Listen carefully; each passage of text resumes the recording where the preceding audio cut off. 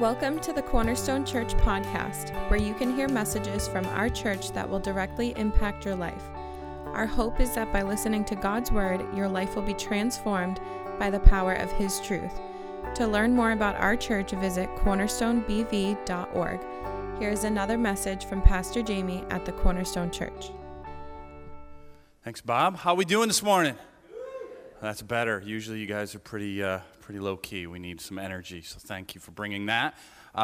So we're going to be looking at some stories that Jesus told. In order to begin that, I have a dollar bill in my, wait, hold on. I had it last night. What happened? Different pants, I guess. Well, it's just a dollar bill. Who cares? Anybody have a dollar bill I can borrow? But you got one? All right. It's here. Just bring it up, Tony. You got to stay far away from me, though. You know how it works. Thank you. Put it right on the pew there. Thank you. Wow, he just threw that away. No problem at all. Well, I'll grab that in a second. But really, the best way to introduce this point is the $100 bill. But I didn't put that in my pocket because I can't lose that. It's right over here. Is there a thief in here? It's gone. I don't have a dollar bill. Tony, you have a $100 bill at all? Suddenly he doesn't know his name. Anybody have a $100 bill? Do you know last night someone had a $100 bill and they actually gave it to me. It blew this illustration out of the water completely. You can Venmo me the 100, whatever, right? But lots of you are ready to give up the dollar bill, but not the $100 bill. You know why? Of course you do. It's called value, right? The more valuable something is, the less you're likely to just kind of be like, oh, who cares? I lost it, right? If I were to say there's something right now, or even person, that you found out right now is missing, and you don't know where it is or they are, and you just kind of can't pay attention, maybe even you're going to have to leave. I have to go figure it out. I got to find this. What would it be? Give me something. What can't you lose? Your wife? Your dog? I won't put those together at all right? Your what? Your mind? Too late, Bob? Car, right? Phone. Someone's got to say phone, right? Your whole life's in that thing, right? Your planner. Some of you refuse to put it in your phone, still have that thing, right? And money, like we already been through that one. So maybe one of your kids. Depends on how many kids you got, right? I mean, if you got several, whatever, it's fine. But if you only got a couple, you don't want to lose one of those. So the more valuable something is, the less or the more kind of we desire. If we're losing it, we will go and do whatever it takes to find it. I remember a mom on the beach a couple years ago who couldn't find her son. Anyone ever had that happen on the beach or seen that? She was freaking out, and I started freaking out. I didn't even know these people, right? Just thinking about it, right? Because you actually lost one of your kids. So the idea here, right, is these three stories come together that Jesus tells to talk about how valuable you and I are to God, to the heart of God. And I don't want to just be Sunday school here, be like, oh, God loves us. I want us to really understand how valuable you are to the creator of the universe, because that's what Jesus wanted us to understand.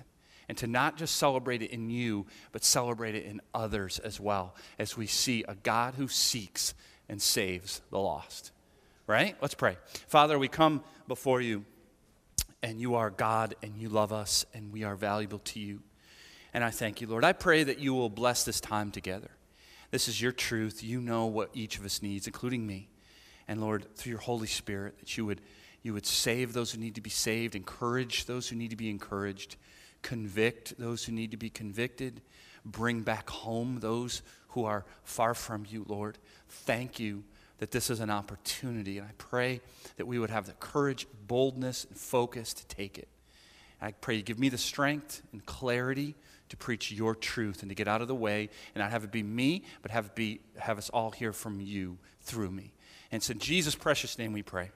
Amen. Amen. So these three stories are amongst the most beloved, especially the third one that Jesus ever told. So regardless of your church background, you've probably heard it. If not, it's awesome for the first time you get to hear it. But you've probably seen it or heard it at some point or some version of it. That's how famous it is. And so all of these are found in Luke 15. We'll put it on the screen, but if you do have your Bible, that's all you have to do is open it to Luke chapter 15, verse 1. And so before we get there, I have to be a human bulletin for just a second since we don't have real bulletins, all right? So I'll do it as quick as I can. But some things coming up. First, our Thanksgiving service, Tuesday night at 7. Don't come if you're not thankful to God for something. How do you like that for a subtle guilt trip? You like that? No, but it's we actually talked about whether or not we should do it because of COVID and all that, and we said, you know what? It'll be a little bit different than it usually is if you've ever been to that service, but it's a simple service. It's not long. It's just song. We celebrate the Lord's Supper, and we're thankful. We aren't going to be able to do live devotion or thankful, just kind of giving testimonies and all that. We usually do that. So we would like for you to send in your family, yourself, whoever, maybe just a 10, 15-second what you're thankful for this year, and we'll put together a digital version of that so we can still see your testimony. So we'll send that out in an email form, but be ready for that. And Saturday, we'll send this out as well.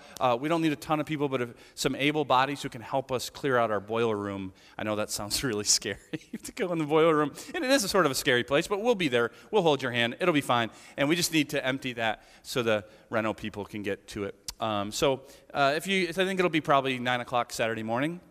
Even if we had 5 to 10 able-bodied people, it would really get that done quick. So, and lastly, can you believe it's Advent next weekend? That's crazy. So we're going to have some Advent devotionals available for you to purchase, or you can get your own, some different options. It's a great opportunity since a lot of us are staying home more to do some devotional by yourself or with your family or as a married couple, whatever your situation might be. So we're going to present a few different options to you, so be aware of that. But we also need Advent readers for every service. So if you've seen that before, we have our Advent wreath, and we just do quick reading. If you'd like to do that, your kids or grandkids or something like that too, light the candle. It's always fun. So we need volunteers for that. It's 3 every weekend. So either persons or families. So, okay, I think that's it. I'm done being a human bulletin, but that's good. Things are happening, right? So, as we get to Luke chapter 15, the context here, you need a theological degree like mine to understand this, okay?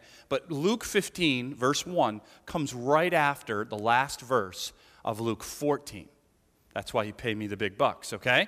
Right? And so Luke didn't actually put the chapters in. Those were put in later to help our kind of understanding and find different places. So we can kind of naturally make a cutoff, and it's like a new context. But it isn't. At the end of 14, which I won't put up there, right, is Jesus is saying that saying we have seen in a lot in these stories. It is that he who has ears, let him hear, right? And he means spiritually, right? So that's the last thing he says, and we roll into this in verse 1 where it says, Luke tells us, now the tax collectors and sinners were all drawing near to hear him, right? So Luke's kind of subtly, not so subtly telling us who's going to hear him.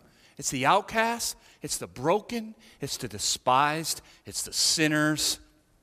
Tax collectors, they were like, they colluded with Rome, they were thieves, they were unclean. These are people in debaucherous type situations that good religious Jews were like, you are not allowed in here. And for some reason, Jesus attracts these people.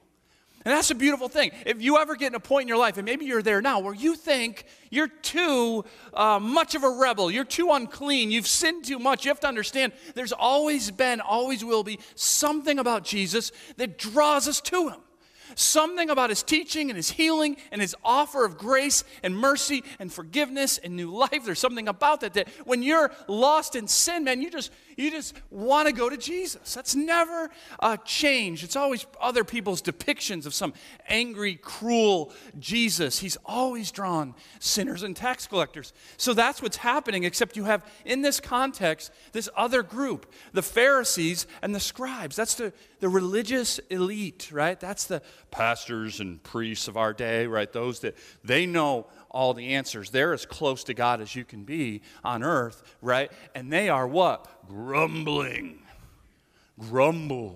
saying, this man receives sinners and eats with them. The word grumble, it's like if your car's not starting right away. It's running out of gas. You ever do that Monday morning maybe? You don't even know what you're saying. That's what's happening here. He's got all these sinners coming to him, and over here he's like, I can't believe he even eats with them, and no rabbi should be seen with those people, and they shouldn't even be in church, and right? And we never grumble like that, right? So this is the context to which Jesus is about to say, enough, I got some stories for you. I don't know if he exactly said that, but that's kind of how I picture it, right? And so in verse 3, he begins that. He says, so he told them this parable, what man of you, having 100 sheep, if he has lost one of them, does not leave the 99 in the open country and go after the one that is lost until he finds it? This is something that a context that we would be a little bit less familiar with, but they would have. If they weren't shepherds, they certainly knew shepherds in that culture, in that place.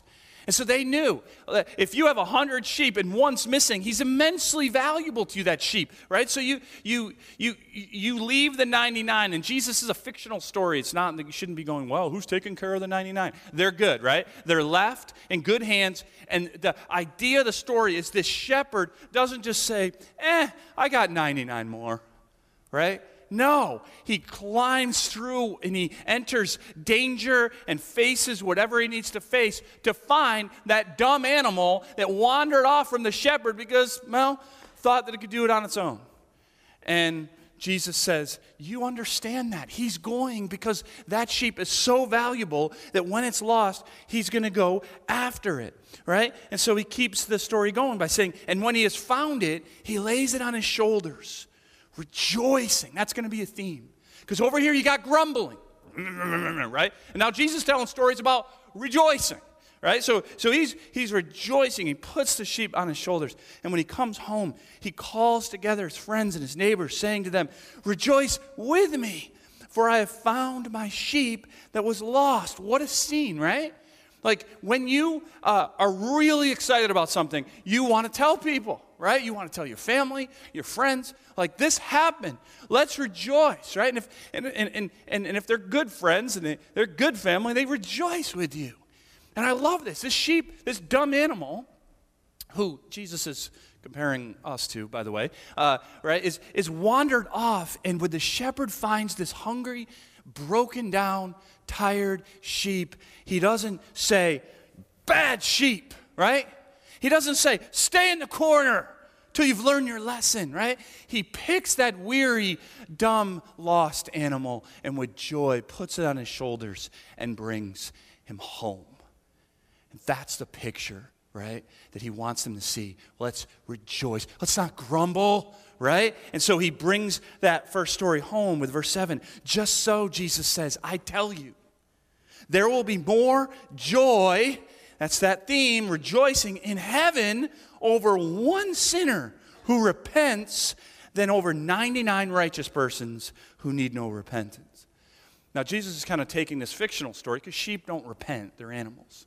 Repenting means you're lost because you have gone the wrong way, you have sinned, and so you turn, you do an about face. I don't want that anymore.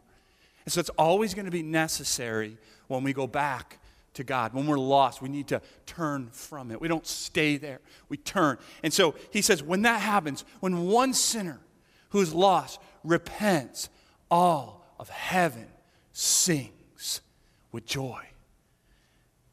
You see, everyone needs to repent. So the 99, they're just self-righteous. They think, well, I go to church and I know a lot about the Bible and I've been good and I'm better than him and better than her. Certainly God is pleased with me. Heaven has no time for such silliness. Heaven rejoices over the broken sinner that returns home. And so he does what he loves to do, right? Jesus, that we've seen this before, where he kind of appeals to one group, and in this case it would be men, because shepherds are typically men. But now he wants to appeal to the women in the audience. So he says, so what woman having 10 silver coins, if she loses one coin, does not light a lamp and sweep the house and seek diligently till she finds it? See, same idea, right? So I have my broom here. I'm sure she had a better broom than this.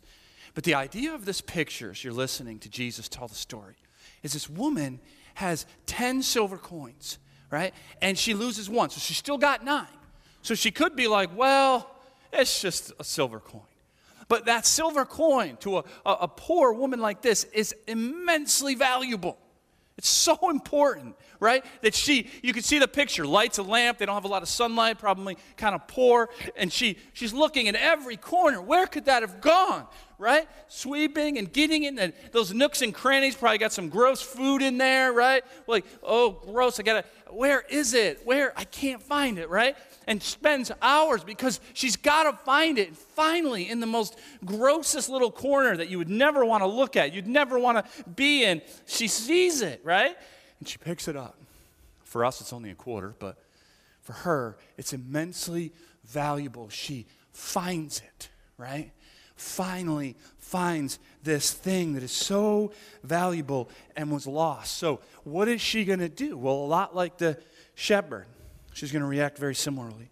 And when she had found it, she calls together her friends and neighbors saying, there it is again. Rejoice with me, for I found the coin that I lost. Just like the shepherd. Jesus talking to the Pharisees.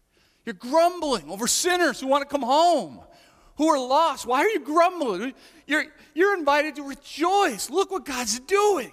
Why are you grumbling? Why are you acting like that? You should be rejoicing. I'm calling you into rejoicing. So he says, why? Because again, he connects it. Just so, I tell you, there is joy before the angels of God over one sinner who repents. Have you ever thought about that? How incredible that is? We often think of salvation in Christ. It's like a religious process, and God's kind of up there, and he generally sort of offers this grace, and we're down here trying to figure it out. That's not what Jesus says.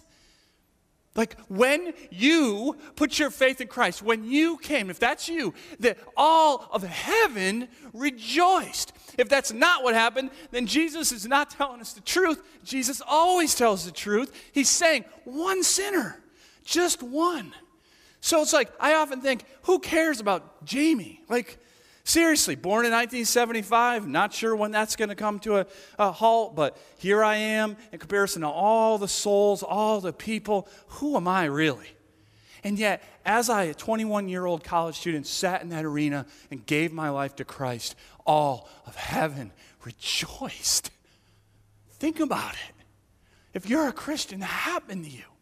When you said, okay, I'm home, right? The angels rejoiced. And Jesus says, he invites these Pharisees, he invites us, rejoice with us. Why would you grumble when God is bringing sinners home? And so we see that God loves us. Listen, God does not love your sin. That has to be repented of and paid for by the cross of Christ. But he loves you. And he most poignantly describes it in this third story, the one that we're most familiar with, right? And so Jesus kind of rolls into one more. And he said, there was a man who had 2 sons. That's really important, right? We often think of the one because it's mostly about him, but it's about 2 sons, as we'll see. And the younger of them said to his father, Father, give me the share of property that's coming to me. In other words, give me your inheritance that I'm going to get when you die. And he divided his property between them. The father does it. This would have been the younger son. There's an older son. He would have got about 1/3 of the property because the older son gets 2/3. How many older sons here? Man, you really made out back then. How many daughters here? Sorry about that.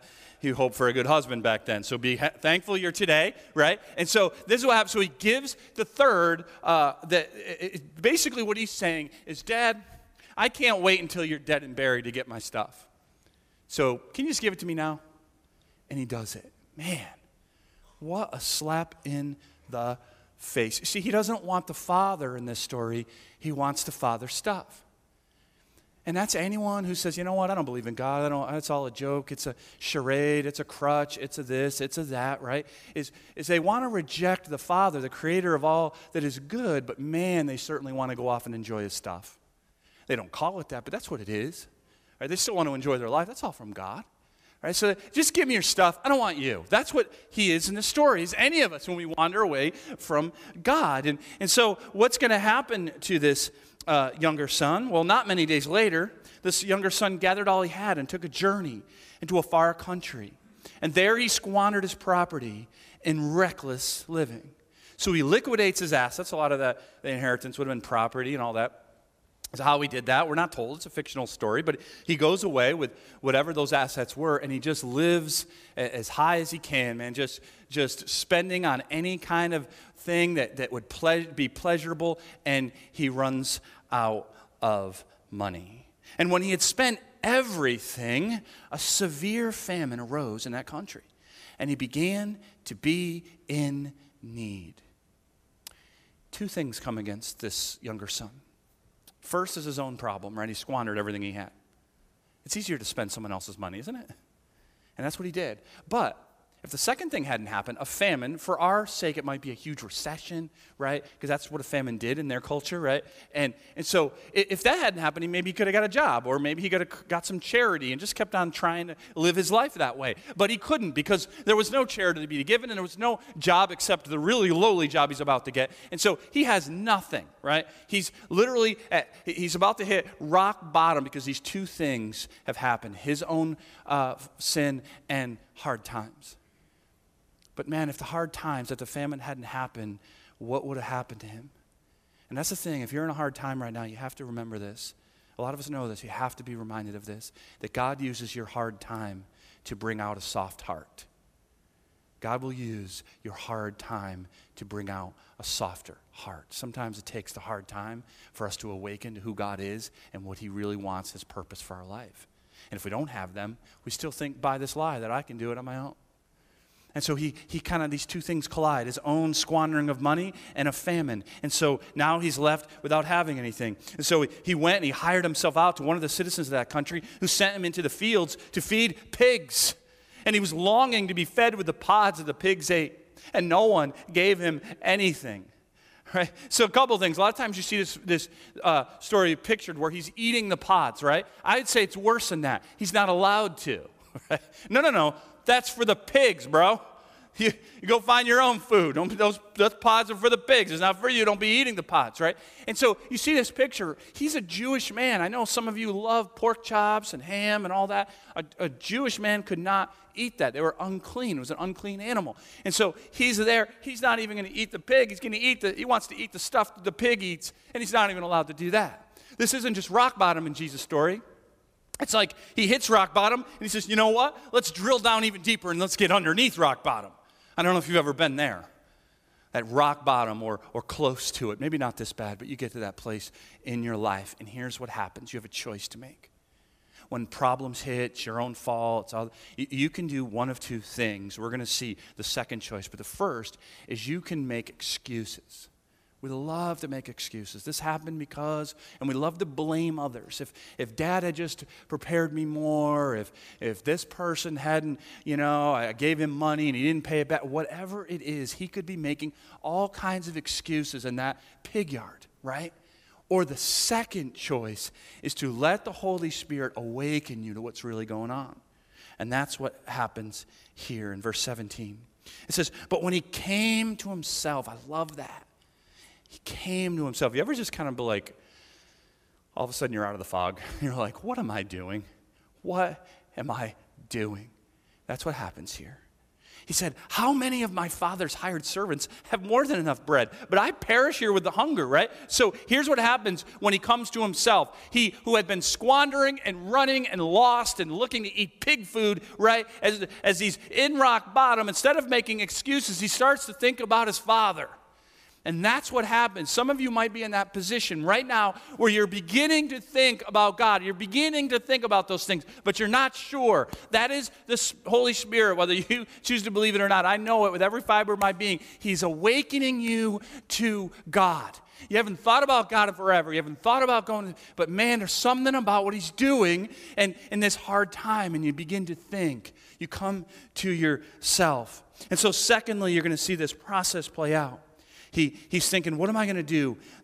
My father's servants, they literally have way more than I have right now. He goes, well, this is what I'm going to do.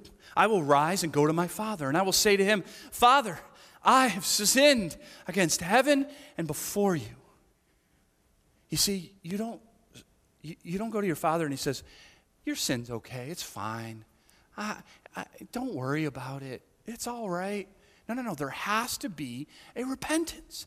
I've sinned against God. I've sinned against you. I've blown it. I've made a mess, right? And understanding as you start thinking about that, man, I got to own it. I got to own how I've blown it, right? But here's the thing. You don't stay there. He says in verse 19, I am no longer worthy to be called your son. Treat me as one of your hired servants. That's his plan. He's not going to accept me back in the family. That's way too much to ask. But at least let me work for you. It's way better than this situation, right? And then verse 20, this is so important. It's just a few words. And he arose and he came to his father. You see, I meet too many people who recognize they've blown it, they've sinned, they're a mess, and they stay there. They stay there. They get awareness. They own it. Man, I have blown it. They own that. They're not making excuses, but they stay there because they don't think there is a father who's waiting for them. But he takes that third step you have to take. Get up and go back home. Take the step of faith and just say, man, I don't know what Dad's going to say, but I'm going to go, right? I'm going to find out. And that's, Jesus keeps the story going. And imagine if you're hearing this for the first time. While he was still a long way off, right? Kind of sees his dad's house in the distance, right? His father saw him and felt compassion. And he ran and he embraced him and he kissed him. This is crazy. A Jewish man wouldn't do any of these things. He hikes up his robe and he runs. That's disgraceful. He runs to sees his son, and his son's trying to get out his big plan, right? Have you ever done that? Maybe guys, when you propose to your fiance, and you had this whole speech lined up, you'd memorized it. You kneel down with the ring, and she just tackles you.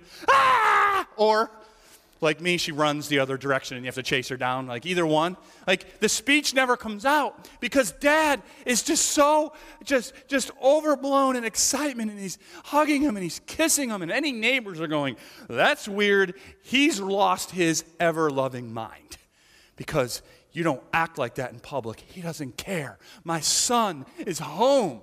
Right, so the son has this speech plan. He's like, Dad, hold on, hold on. I have some things to say. And he says to him, Father, I've sinned against heaven and before you. I am no longer worthy to be called your son.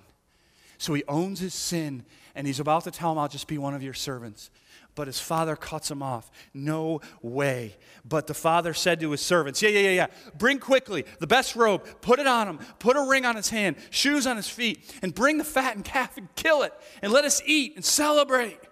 Right? A robe is a position in the family. He's like, no servant of mine. You're in my family. A ring is a symbol of authority. You're my son.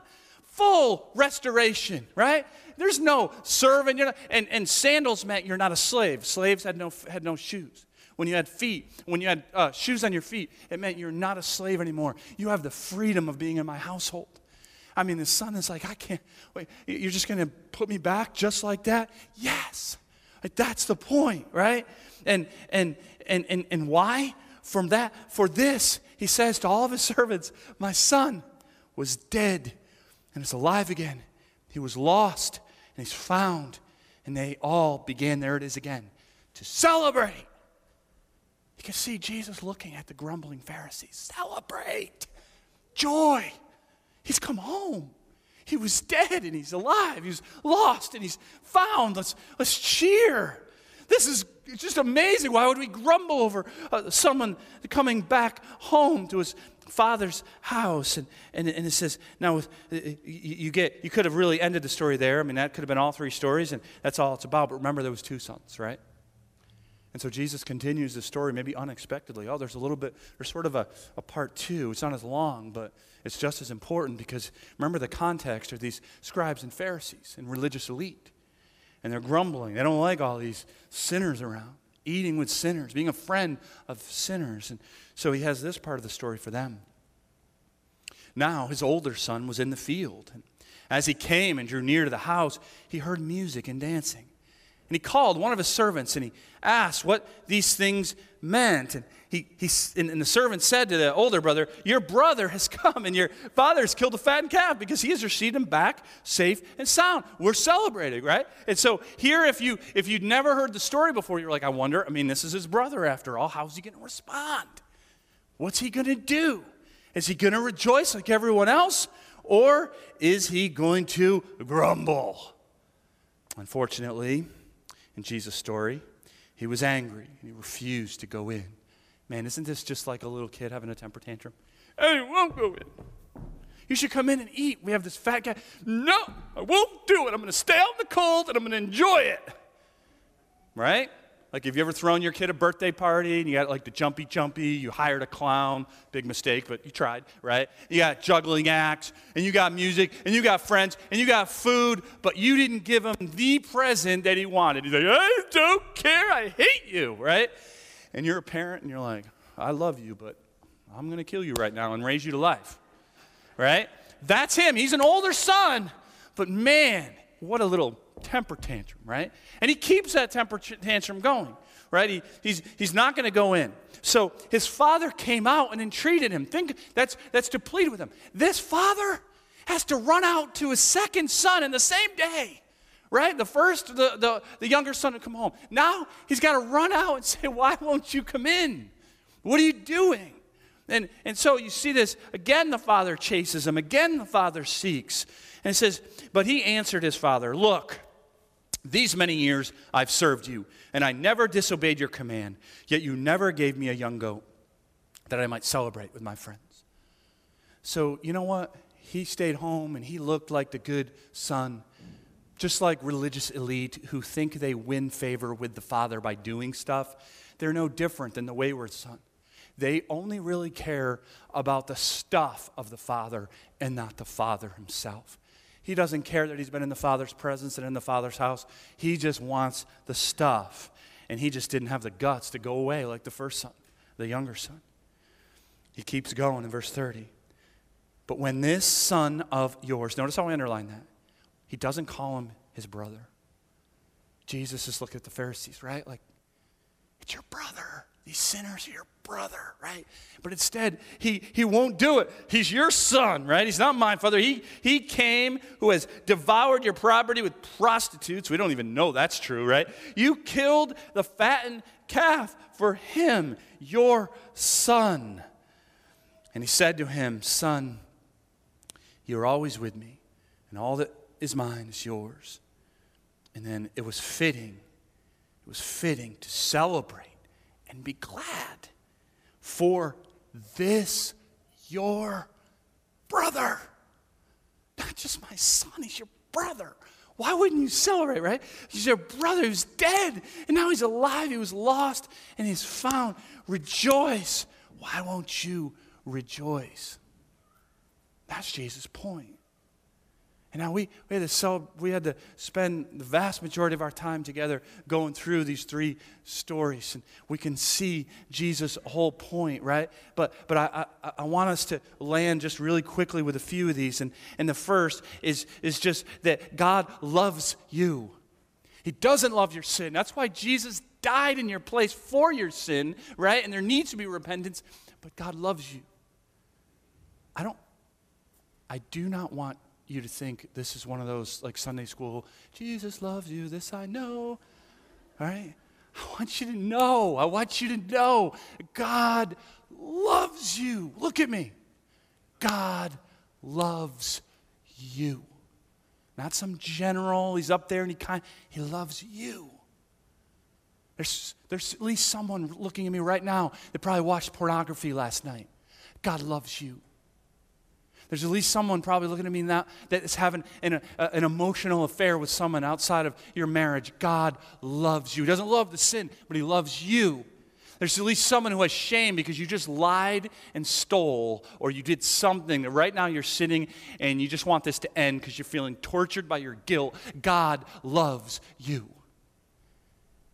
He loves you. There's probably at least someone right now looking at me that wants to end it all. You're so tired of the shame and the guilt. So tired. God loves you.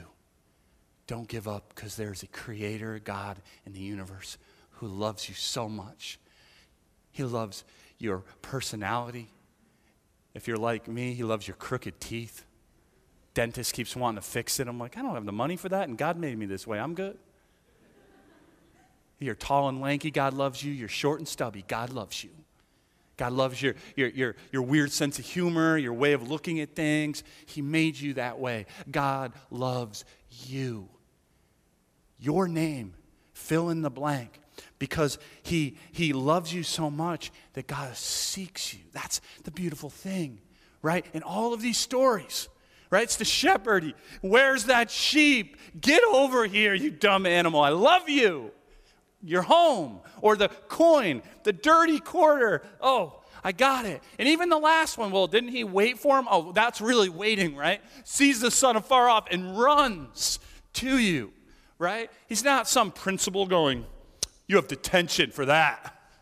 He seeks you. He's a God who seeks, isn't he?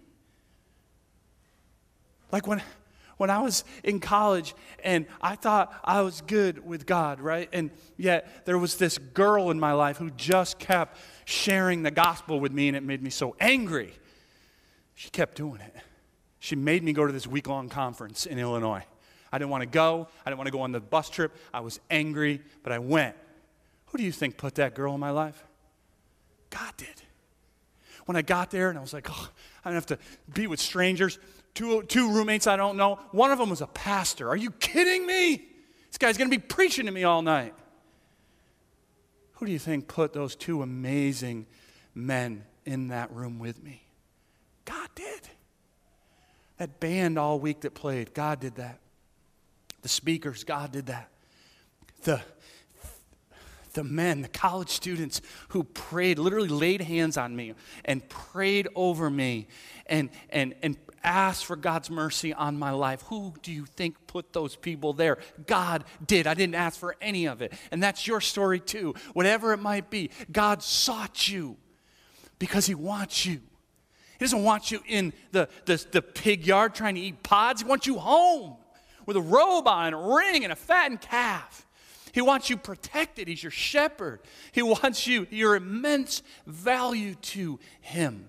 He loves you, he seeks you, and he receives you. Don't stay where you are because you're in shame. When you trust in Christ, your shame is dealt with once and for all. Your sin is paid for once and for all. Your separateness from the Father is gone because he paid it all. It is finished. And so when you return home, and maybe for the first time today, that's you, or maybe you're drifting from God, and you just say, God, I'm tired of sinning. I want you. He not only is seeking you, but he receives you. That's the Father that we have. There's no religion like it, right? There's no, I got to appease this mighty universal taskmaster. It's a God who comes and seeks and saves and receives you and embraces you and throws a huge party when you just say, Father, I'm home. And lastly, and this is really, I think, the point of all of these stories, is the Pharisees and the scribes, and that's that God invites you. He invites you to rejoice. The first story, the shepherd called all his friends. The second story, the woman finds the coin. She calls everyone. Let's rejoice. The third, hey, let's get a calf going. Let's get a party going. My son's home. There's always this theme of rejoice. Heaven rejoices. Angels rejoicing. God rejoicing. And Jesus looks at the scribes and Pharisees and says, rejoice. And he looks at us. If you're a Christian today and you're gravitating towards older son self-righteousness, Jesus would look right at you and say, stop. Rejoice. Right? Yeah, there's someone walking in the doors and maybe they don't look right. They threw that cigarette away before they walked into church. So what? I'm not promoting smoking. I'm just saying we're glad they're here. Right? Or someone who says the off-color thing, you're like, that doesn't belong in church. That's the wrong attitude. We have been invited to rejoice with God and to be part of God bringing sinners home. Lost people to himself. We don't teach them how to get on the merry-go-round of religiosity in church. We teach them the grace of God found in his son Jesus Christ, that you too can come home. Let's pray. Father, these stories that Jesus told are immensely in value because they just remind us of your grace and your love. Lord, I pray that if there's someone sitting here right now that they just need to believe you love them. They've blown it, they've messed up, they've screwed up, they've done something that they think is irreparable, but oh God, would you hold them in their spirit right now so they might know that you love them so much that Jesus came and died for them. That there's no one that loves them more. And even if there's no one in this world that loves them, that's okay because the God of the universe loves them. Oh Lord, would you help them not just know it in their mind, but feel it in their heart and in their spirit and in their strength. Father, I pray that if there's someone here who just needs to repent and turn from the slop yard, we've drifted from you, that even today they just say, I've sinned against you, God, and turn back home. And help them to know that you receive them. They don't have to pay it in detention. They don't have to work it off because Jesus, you paid it all. And to all we owe to you. And so that if there's someone that just cries out to you, Jesus, that they want to be saved, you would show them that they are saved for eternity from their sin and their shame and their separateness and their rebellion. And oh Lord, I especially pray for any of us, me included, that pieces in our hearts that are gravitating towards self-righteousness, that we think we've earned something, we deserve something, that we're better than others. Oh Lord, would bring us great, beautiful humility, that we are nothing without your grace. Remind us of when we were that dirty, wandering sheep, and you grabbed us and put us on your shoulders. Remind us of that day so that we might see others and see the potential of what you're doing and be a part of it and rejoice. Every time we see a baptism, we'll rejoice. Every time we see tears in someone's eyes as they look to you for the first time, God, that we would enter into joy. Enter into joy because you are bringing sinners home. Oh, Father, I pray that we would be part of that. We would be a part of what you're doing in this world. We love you. We praise you. In Jesus' name we pray. Amen. Let's stand and sing. Thank you for listening to the Cornerstone Church podcast. To listen to more messages or check out our church, please visit cornerstonebv.org. If you are looking for a church home in the Blackstone Valley, please join us on a Sunday morning at either 9 or 11. We are a gospel-centered church where our lives are transformed by the power of God's Word.